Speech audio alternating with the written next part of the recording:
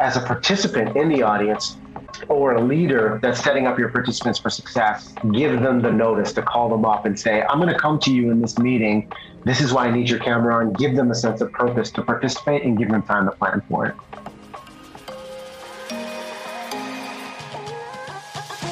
Hello, and welcome to the Conspiracy of Goodness podcast, where you'll hear conversations that generate one aha moment after another for you. Every week, I'm talking to thought leaders around the world who are knee-deep in solving some of the problems that are most vexing for us all, large and small.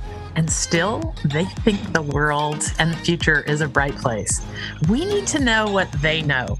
We need to know what their vision of what's possible looks like. And today we're going to talk to someone who I think has an amazing message for our times about communication and how we listen better and talk better. And well, the name of his book, let me introduce Riaz Meghji.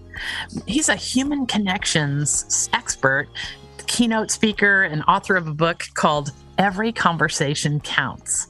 And I knew when I read the title of that book that he's darn right, because every conversation I have improves my way of thinking.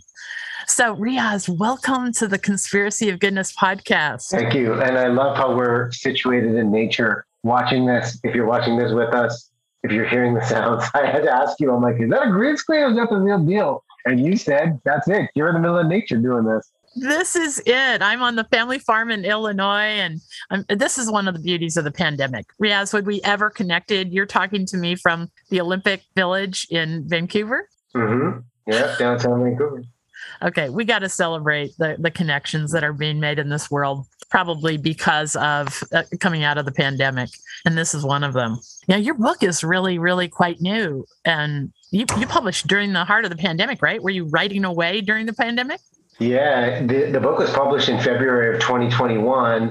And, obviously the lead up, the timing was really interesting because the question of publishing during that time, as you plan things out in my mind and with our team was, are we going to be past this issue of loneliness and isolation? Will there be fatigue of talking about it where the message and the content would be an afterthought? But it ended up being released as the first wave led to the second wave and the third wave of this pandemic, where, people were really open and vulnerable about the challenges they were facing. So the book is kind of been a tool to help them open up in just powerful ways and talk about what matters most. I tell you, I'm going to refer to the book many times in this conversation because there were just certain little, you have a nice way of putting a quote at the beginning of every chapter that kind of is a synopsis. And I love those so much because they seem obvious after you read them, but not being used in common communication in society altogether. So please share with us some of your story to how you got here and what's made you the kind of person that could offer all these good, timely insights right in the middle of a big hoo-ha. I love that. Big hoo-ha. I'm going to start calling the pandemic the big hoo-ha. Big hoo-ha. I'm telling you, it's an Illinois word. That's a good word. That should have a full page, in itself.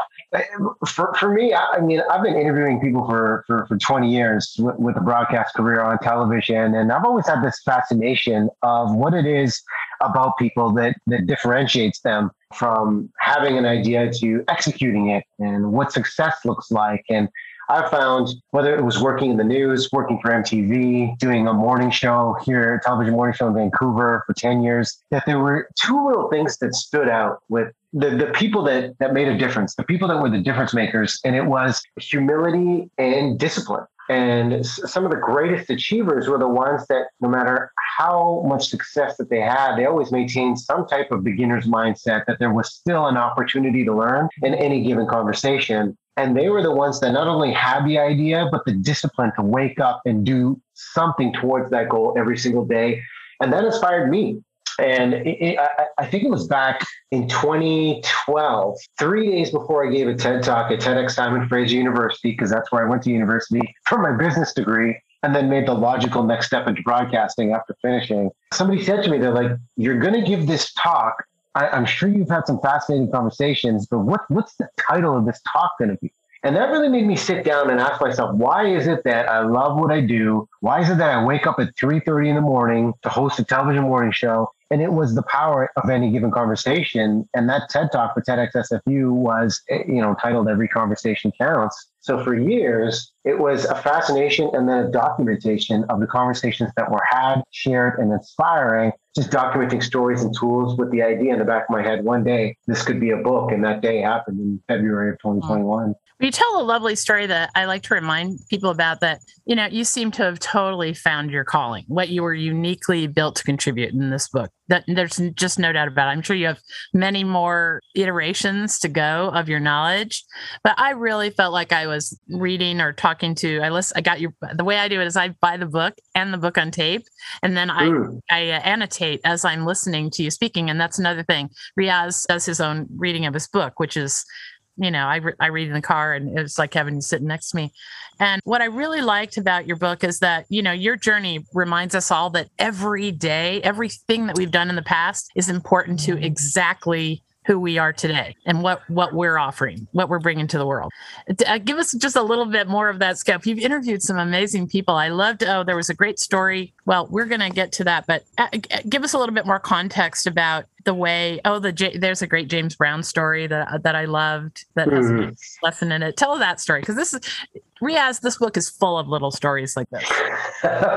Well, to make a long story short with the James Brown story, I was interviewing Shaggy, and Shaggy being on tour with James Brown, and the relationship that he had of James Brown seeing Shaggy's talent and this bond that they had, because Shaggy, it was intimidating being there with the Godfather of Soul, but he kept the realness. And I'm not going to give the full story away, but it was just a glimpse into the life of somebody else, of greatness meets greatness. And if everybody stays humble, if there's humility on each side, a bond can be built, which was built with these two. And I love Shaggy's honesty in that conversation of what life was like on tour. And the whole concept is, when you hear every conversation counts, I've had some people, Linda, say to me, well, how does every conversation count? Like, that's not possible. There's some conversations that won't. And the thing that I say is, well, not every conversation is going to be life-changing, but every conversation has the potential to change a life. And I think the message behind every conversation counts is just being intentional and breaking out of autopilot mode with our conversations, because we can have an expectation or assumption of this is how it's going to go because this is the way it always goes. But if we stay open, if we stay curious a little bit longer and ask some questions, we might unlock something that we didn't expect. And, one of the messages and ideas I'm a huge champion of, whether it's interviewing somebody for a podcast or just looking to connect in any social situation or important meeting, is to over-prepare to improvise, because preparation gives you confidence, but our ability to stay present, to listen, and just improv in the moment. If somebody gives you something, a piece of themselves that you weren't expecting, follow that emotion, and powerful relationships can be built and unlocked. Yeah, it really does come down to, for me, my listening skills. And you talk a lot about that. In fact, I think there's like a whole chapter of listening better. It reminds me, when I start a conversation with anybody, I start out saying to myself, I'm listening for what I was supposed to hear. That would further my journey, improve my way of thinking. And I got that you were just so open to whatever happens. Talk to us all about listening. Let's start out there, because that's just such a great place to. It's probably one of the more points of intrigue for this book, listening, because it is so personal for all of us. And the science behind listening is fascinating to begin with, in a culture that moves so fast, and a culture that I think before the pandemic maybe rewarded multitasking. But now the pandemic, I believe one of the great lessons has taught us to be present in the moment. And when it comes to listening, if we look at the science, our brains can absorb 400 to 500 words per minute. If the average person is speaking at a rate of 125 to 150 words per minute. And if you look at the ability, we're almost too smart for our own good when it comes to listening. That's why we get caught up in multitasking. That's why technology can get in the way, because we just have this insatiable appetite for information and for knowledge. So I could, say I'm listening to you and then try and pull down some information off my email, scroll on my phone, and so much is happening. And then the other challenge with listening is the emotional distraction. That in a polarized time that we're in right now, that if we disagree with someone or have different ideologies, as soon as that realization happens, in some cases, we could emotionally shut ourselves off, and then we stop listening altogether, even though we're giving them eye contact and can hear the words, but are we truly absorbing them and staying open? So I think step one, and that's a habit in this book, is how we listen without distraction. And hearing all of those things of how the brain works, then it breaks down to asking ourselves and auditing ourselves on a daily basis. What are the things that get in the way of us truly listening? Not just hearing, but listening to what is being said and what isn't being said from the person in front of us. And whatever those distractions are, start picking those off one by one. Try one thing a week. And then once we clear out those distractions, it's amazing to see how presence is amplified and how connections are deepened with the conversations we're having. Absolutely. Okay, so you've already brushed right into it. So let's dive into the 5 habits of human connection, because you've mentioned listening is one of them. Tell me more. About listening or about the habits? The 5 habits. So the 5 habits. So we've got listening without distraction. We've got make your small talk bigger. And I know anytime you throw out the 2 word small talk, people are like, I dread it. And they've been able to avoid it during the pandemic. But guess what? This could be a powerful tool to build trust in your foundation. And when we look at the idea of making your small talk bigger, the thing that I've realized talking to people of why they just don't like the exercise, it's because many of us look at small talk as a defense mechanism. Like it's this defense mechanism to prevent us from the embarrassment of getting emotional in front of someone we don't know, or perhaps the fear of triggering someone and releasing a great deal of emotion where you hit a nerve and you're not ready for their reaction. So we dodge it altogether. And if we want to make our small talk bigger, one of the things I really champion is looking at the idea of how we can lean in, focus on less info, and evoke more positive emotion. And an easy example of how to do this is based on the work of the late great psychiatrist Gordon Livingston. And he focused on the happiness equation and the 3 greatest areas that could determine how happy somebody would be. And his work showed that the happiest people have something to do, someone to love, and something to look forward to. All of those have such a high personal emotional quotient. And if you're thinking, well, if I have no preparation of the person in front of me, if I'm in this room thinking, how do I connect with the person in front of me? The philosophy I live by is look at you is greater than look at me. And if you explore those 3 areas as a starting point, what are you creating? Tell me about a relationship you've got in your life of someone you love, and what are you looking forward to? Watch what happens in the conversations. Amazing things really start to open up. And these are things that we can even, I'm just processing this as you're saying it. If people wonder, I'm taking notes here at the back of Riaz's book. So you see me sitting down, writing down. So I think that with that point that you just last made, I mean, we can make steps in our own lives to like have a self-check. Am I doing the homework before I go to meet someone for coffee? Or am I nurturing relationships about people that I really care about? I mean, you can influence these 3 things. It's very powerful. Like even the idea of you taking notes. I mean, that is a gift right there. Like 1, I'll say thank you for it. And 2, I think it's such a powerful exercise. Like one of the tools and techniques that I've used that's helped me over the years to build connections is to document uncommon commonalities. So you could be taking notes on something I've said here, Linda, and then a week, a month, a year down the line, you reach back out to me and say, hey, I remember that conversation that we had, Riaz, for the podcast, and you said this. And if you were to search your email instead of saying, hey, Riaz, hope you're well. Hey, Riaz, that time you talked about documenting uncommon commonalities, it totally changed my past year. Immediately, you've reemphasized the bond of the conversation that was once had, as opposed to a generic hope you're well, which we have a pure intention with it, but it's a missed opportunity. So the idea of asking somebody outside of a business setting, because we're so good at taking notes during the meetings, like, hey, who's taking a minute? But in a personal meeting, say, hey, do you mind if I take notes? Mm-hmm. That is such a compliment you can give to somebody, but it helps relieve the pressure and stress of trying to remember everything by just documenting 1, 2, 3 things that helped you, resonated with you, but keeps our connection alive, not only present in the moment, but, in the future when you check in again. I'm always surprised at how many podcasters, because I get interviewed a lot, and I'm always surprised at how few even know what I talk about. They don't know anything about me. There's no preparation at all. And I think that you're speaking to doing that kind of hard work through the book, the actually not going through the motions through the whole book. It's just about one great reason after another to not go through the motions, just to be totally present and give that moment your all. Speak to that a little bit.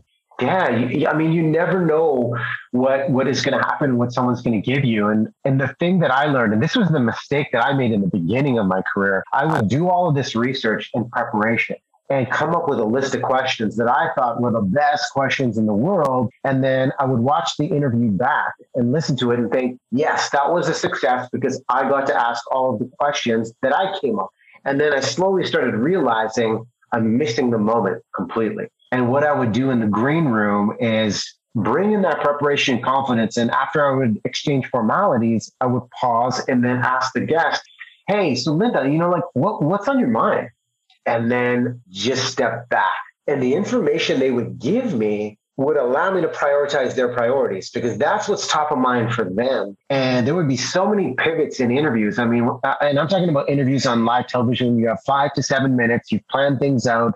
Obviously, there's some key things to talk about. But if somebody's released something so raw and so real, that's what everybody wants right now. They want to see the person, not just like the title or the persona that is expected. And that realness that people would give is then opening up a space of, hey, what do you feel safe with sharing? How can we elevate your message? That's where real connection happens. So I think it's the power of just being curious in the beginning, using your preparation, but just allowing them to just open up and share what they want to share. Lovely. So this comes real close to a topic I did want to ask you about because I'm noticing that this world of Zoom is wearing thin on some, and others find it just delightful. I'm in the delightful camp.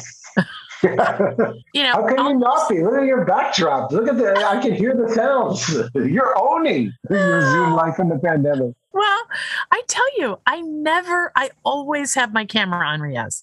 So where I'm going is one of the things that you and I chatted earlier a couple of weeks ago about talking about that I know you can be uniquely helpful in people's lives is to talk to us about this connection and conversation in the virtual world. I just really recently read some neuroscience about camera on, camera off. And it was really clear that we've got to have our cameras on to have any shot at connection. And so we made a rule on our Ever Widening Circles team. You got to have your camera on unless you just want to get up and run to the bathroom or something. Just even if you're in your PJs, I don't care. But we need to see the whites of each other's eyes and our nodding of heads and our moments when we've, So talk to us about virtual connection and conversations. Yeah, cameras on, absolutely. Here's an interesting thing that I use, and this could help if you're watching and listening to this, is I keep my camera on, but my self view off. And I look for everybody else's camera on because, Linda, if we were having this conversation in person and you were standing in front of a mirror and I'm looking down at the screen or looking at that mirror the whole time, I'm immediately distracting myself because our innate desire of social belonging and desire to impress the person in front of us. So then we start self-checking ourselves in the moment and thinking, am I gesturing correctly? Am I smiling enough? And it's taking you out of the moment. So I believe turning your self-view off and just looking directly in the lens will help with that realness to point your focus forward. Why body language is so important. This was something taught to me by my mentor, Nick Morgan, who's a communication coach. He said something that resonated with me to this day. And this is why we struggle in Zoom life. It's that gesture precedes conscious thought. And I'll say that again for the viewers and listeners. Gestures precedes conscious thought. I need you to hear that 2 or 3 times to say, yes. Because if you agree with somebody, there's that little smirk like, yeah, okay, I like what you're saying. If you disagree, that little head tilt. And because of stalls in Zoom, we're missing those moments. And it's so much harder to read. So yes, cameras on for everybody in the room provides such an opportunity for connection. And one of the things, if you're struggling with, well, people just don't turn their cameras on, what do I do? The tip I give to leaders is to call people up, not call people out. And how you do that is give people notice of the expectation well beforehand, because we're all living in different realities.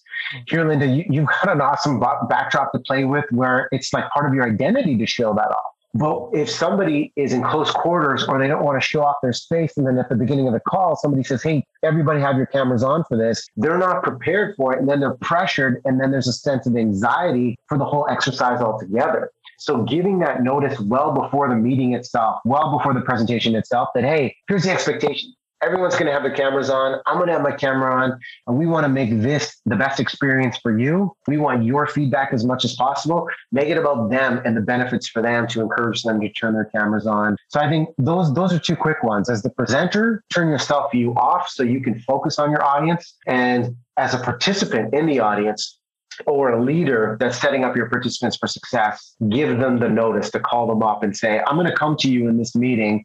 This is why I need your camera on. Give them a sense of purpose to participate and give them time to plan for it. That is lovely. Okay. So when we're in those Zoom meetings, personality styles come up. The people that are genuinely just quiet and the people that are just out there wanting to share. Is there like an etiquette or a culture that's starting on Zoom around communication and taking turns and stepping up if you're one of the quiet ones? What's that look like? Yeah, I think it depends on the size of the meeting. If you're a leader running a meeting with, say, 6, 7 people, I think there's a great opportunity for the leader to plan ahead and make sure everyone's voices are heard, because you're right. It is a space where the extroverts can dominate the conversation and the introverts might feel like, I'm disconnected. I wasn't even heard on this. And that's an opportunity for the leader to be proactive, call out names of someone in the meeting so they know, hey, I see you, I want to hear you, and bring them in. When it's a big meeting, we would never have a conversation, Linda, the two of us, and then 100 people in a circle in person, just sitting and listening. That's a different type of experience. So as the presenter, I would say, and what I found that has worked really well is, every 10 minutes if you're doing a keynote presentation, check in with them, throw out a question to them, create a sense of contrast. Like if we have a 60-minute keynote presentation, one of the things I've noticed that's worked really well, and I try to champion this idea, is break things up where you could bring in a new voice. And you have a question. One of the questions I love to ask is about your most important conversation. I will prep a leader beforehand and say, what is a story that stands out, calling them up so they can share their moment so they don't feel anxiety in the moment that they don't have something to share. Plan for it. 10 minutes in, it's a different voice. Mm-hmm. And then you get a different perspective.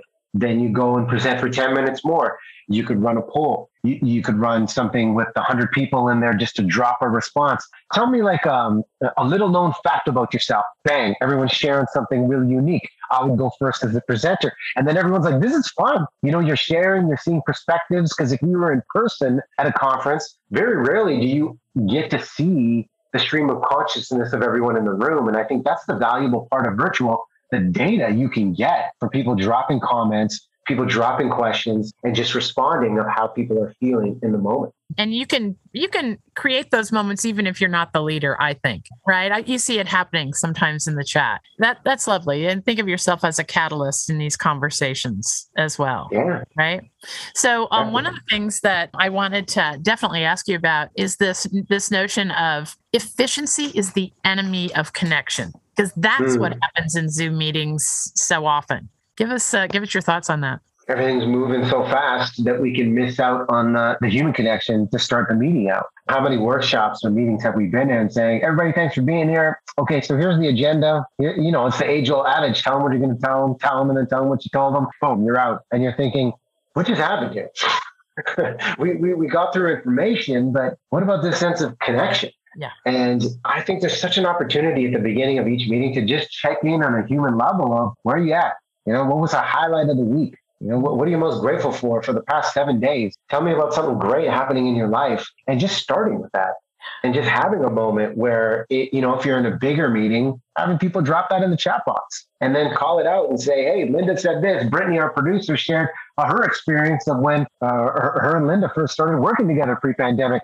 People want to be seen more than ever, especially in Zoom. And if you're using their name, if you're sharing their sentiment, you're activating them. They feel a part of it. And I think we need to create that and not move so fast in this virtual world. That reminds me of something I came across when I was doing my homework about your work. Is this your TED Talk is all about sort of being able to do a toast of someone anytime. That toasts have so much potential to deepen relationships and connection. Give us the gist of that concept, because I think that could work I never miss the opportunity to raise my hand and say, can I just say how great that last presenter was? I'm on a board for Vermont's largest agency on aging, and they're always bringing in speakers. And gosh, it's a hard task. And when somebody knocks it out of the ballpark on a presentation full of numbers and data, I just raise my hand and give them a toast. Your TED Talk, if anybody really wants to learn how to celebrate others, Riaz's TED Talk is where you should go. Talk to us a little bit about that. Yeah, thanks, Linda. And I would say the world needs more of what you're putting out there with that appreciation. And that's the essence of what that talk was all about. It was something to be fun, of looking at the history of toasts, but it kind of weaves into habit 5 of the book of how do you make people feel famous, and how do we celebrate the little things? Because right now, more than ever, people need a champion in their corner. They need a cheerleader to say, hey, I see you. I recognize what you're doing. I acknowledge this. And most importantly, I want to celebrate this. And one of the ideas of making people feel famous, and I'm not saying this in a superficial or fleeting way, I'm saying this in a way to elevate through the power of appreciation, because there's research that shows, I believe it's 37% of people will work harder when they fear losing their job, but 81% will work harder when they receive some praise from the boss. Praising makes people work harder. It motivates them. And how do we use that element of the toast, or just the moment like you're describing with the speaker saying, hey, that was fantastic, is how we practice specificity. And sometimes we can easily say, hey, great job, with a pure intent. And we believe it was a great job. But if we stop there, we miss out on that opportunity to articulate what made it so special. Like, Linda, I appreciate, this is a terrific job of this podcast to bring together thought leaders to inspire a world to look at what's possible, even in some of the darkest times. Linda, this podcast moved me and inspired me to take action on a daily basis. Sharing that in a public way, like when we share things on social media and celebrating our champions. Yeah, make our praise public, make it specific, make it urgent, like you just described. Don't wait for that next town hall to celebrate that person. Your hands up right away, Linda, saying, I just got to say, that is great. And then making praise purposeful and connecting it to the values of your organization or your community, your culture, to say what you're doing is in line with what we're trying to achieve, and it's making a huge difference. Yeah. So if there's an opportunity with a toast or a gesture, it's how can you practice specificity with your praise and make people feel famous? That's awesome. Okay, we're going to take a break. And when I come back, we're going to dive into some really specific points in Riaz's book. So let's take a break. Hello, I'm Dr. Linda Ulrich, founder of Ever Widening Circles and the podcast you're listening to now, the Conspiracy of Goodness podcast. And I have a question and an answer for you.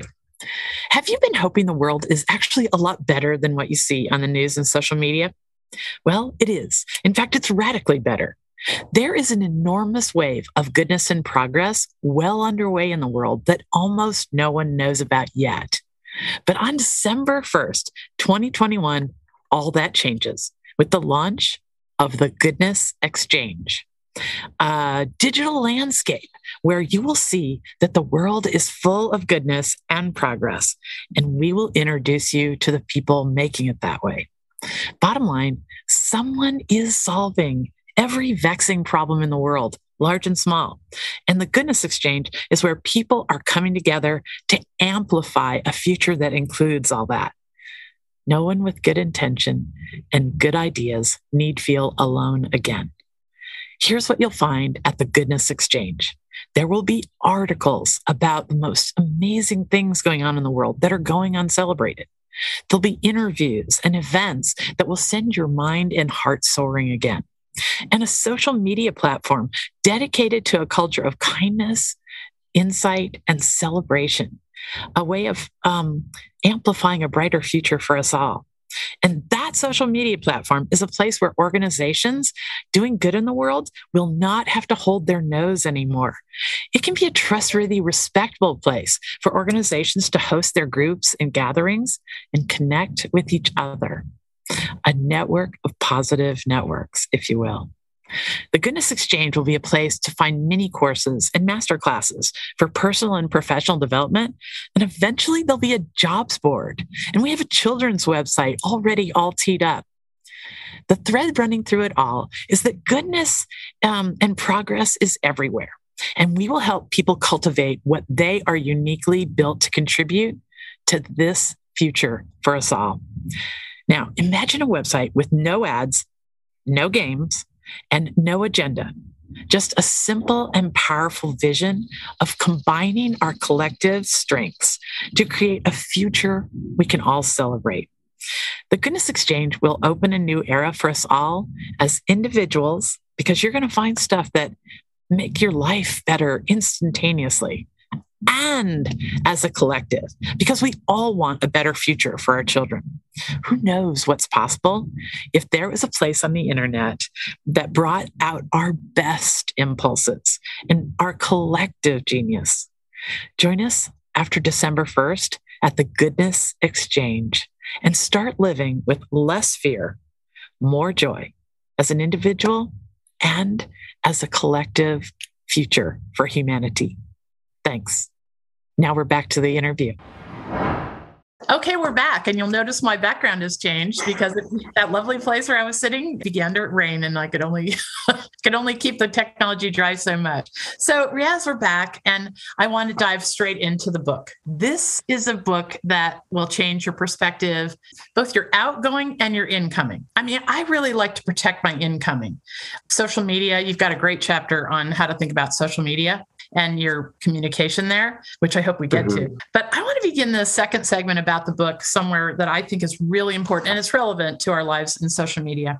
So there's this great quote from the book. Again, Riaz has these great thoughts that if that's all you read in the chapter, you could have a takeaway practical message. He says, real connection isn't about perfection. Real connection comes from the ability to embrace imperfection. I think that's what we're all struggling with social media. So talk to us about this concept of imperfection and perfection.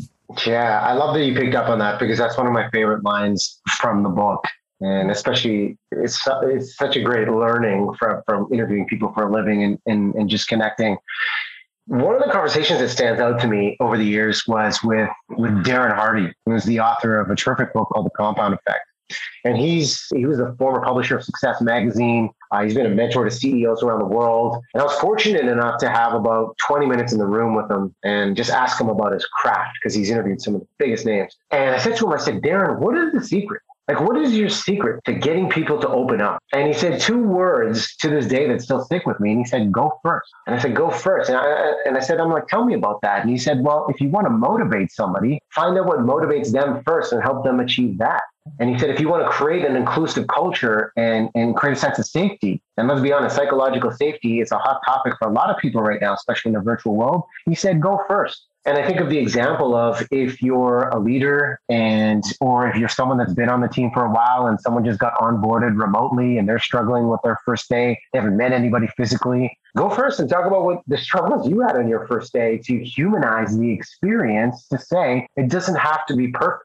And as soon as you kind of go forth and share your struggle, that's where connection happens. Connection happens in that struggle. So going first with that element of realness, I think will open things up. And social media is a platform where you see some of that, but you also see the practice of perfection on the regular with the highlight reels. And the thing that I believe will lead to a breakthrough with social media and embracing imperfection is really creation over consumption.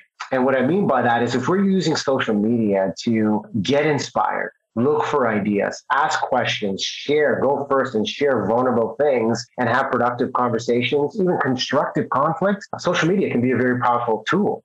But if we're using it in a passive way, where we get caught in what I call a scroll hole, you know, those days where you just, with your finger on your phone, like, okay. If we're using that in a passive way, the challenge that can exist is we could fall into a comparison mode of why does this person have that success and why am I here? Why is this person having so much happiness during this pandemic and I'm frustrated, isolated, lonely, and depressed?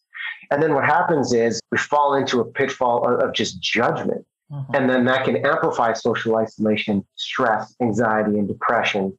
So it's really how we can use it, how we can go first and use it in proactive ways and create rather than just passively consume. Yeah, I noticed that in my, we talked a smidge, but I was actually a dentist for 25 years. And there is a profession, if there ever was one, that you have to get over fear and get into trust and right off. And I found the best way to do that, to just take the emotional safety to a really lovely level, was to be vulnerable first. So if I would walk up to somebody, sit down, and maybe their age was important. If I want to say, Riaz, I would never say, Riaz, how old are you? And then go into my dental yak I would say, Riaz, I'm 60. How old are you?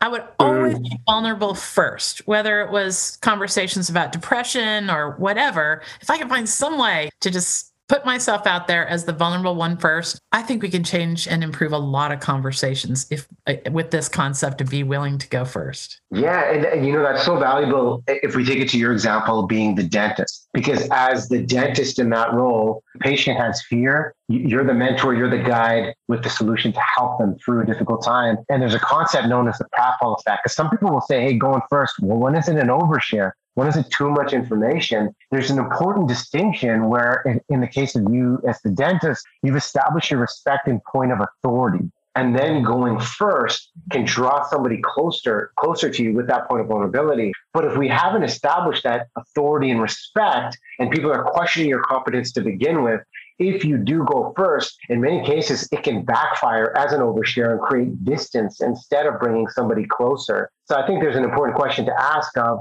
where am I in this space? Have I worked hard? Do I have the respect of the room? Am I seen as that point of authority? And if you are, you have a valuable opportunity with that vulnerable share or an idea of going first of what you can really do to create a safe space. So Riaz, I'm just noticing that I dog-eared a lot of different spots in that chapter. So if you want to know more about this exact thing, like what's oversharing, because I think people are protecting their brand, their personal brand on social media so carefully that they're forgetting to share the lovely things in life that most people would agree are pretty cool. And this lack of willingness to be, well, you talk a lot about the mask in the book. That's a whole section of the book, the masks that we wear, and how much better a world it would be, or a workplace, if we didn't have to go there with these masks on, if we could be just who we are.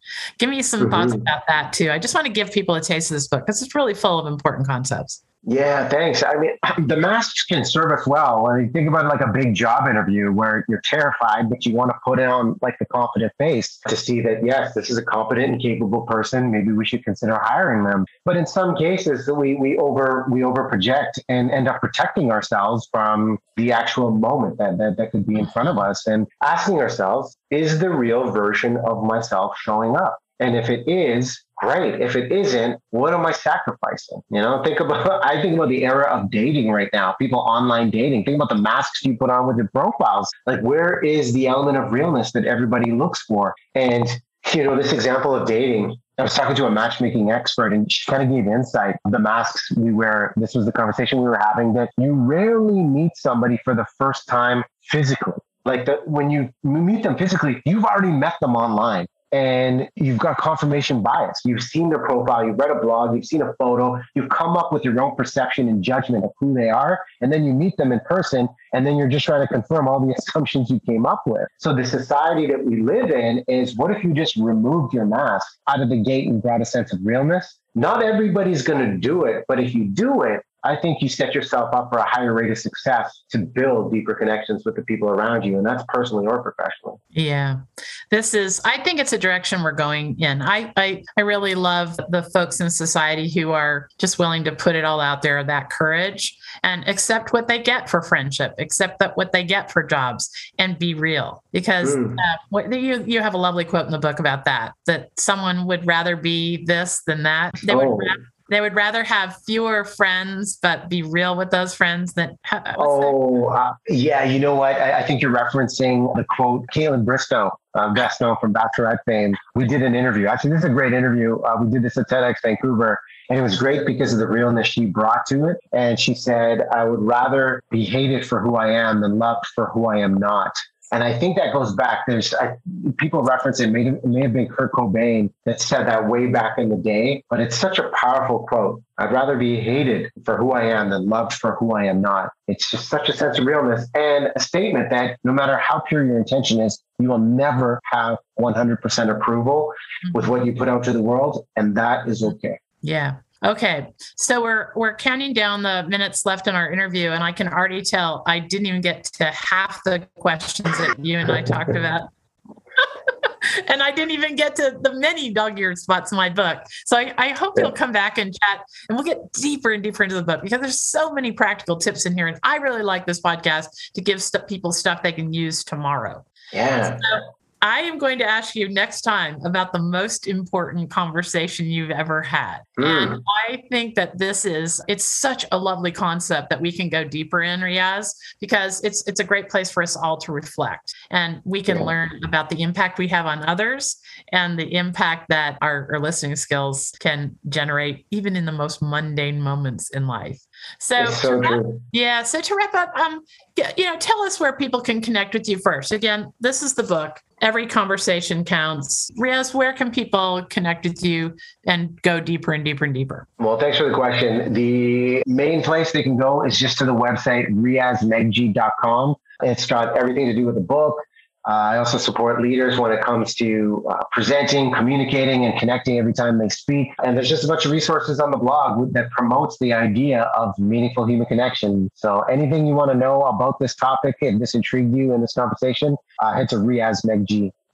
And we're going to put everything that Riaz and I mentioned, his TED Talk, we'll put the links there, the books that he's recommended, all down in the show notes here. This conversation will be a podcast interview audio, and it'll be an article on Ever Widening Circles with the video. So it will live there on YouTube, and we will refer to it over and over again. But if I can, after we're done talking here, we'll arrange a second part of part 2. And I got to tell you that this book can be a major influence in your ability to thrive in these times in this new digital landscape. So thank you, Riaz. Linda, thank you so much. And hey, kudos to you. The fact that you had all of these questions and we didn't get to them showed that, hey, the conversation was just free flowing today. So I appreciate what you brought to this and allowed me to share the message here in your podcast. Okay, we'll talk soon. Thanks. Off you go. And I'll close the show because I know you've got something important to get to. Awesome. Thank you. Bye. Okay.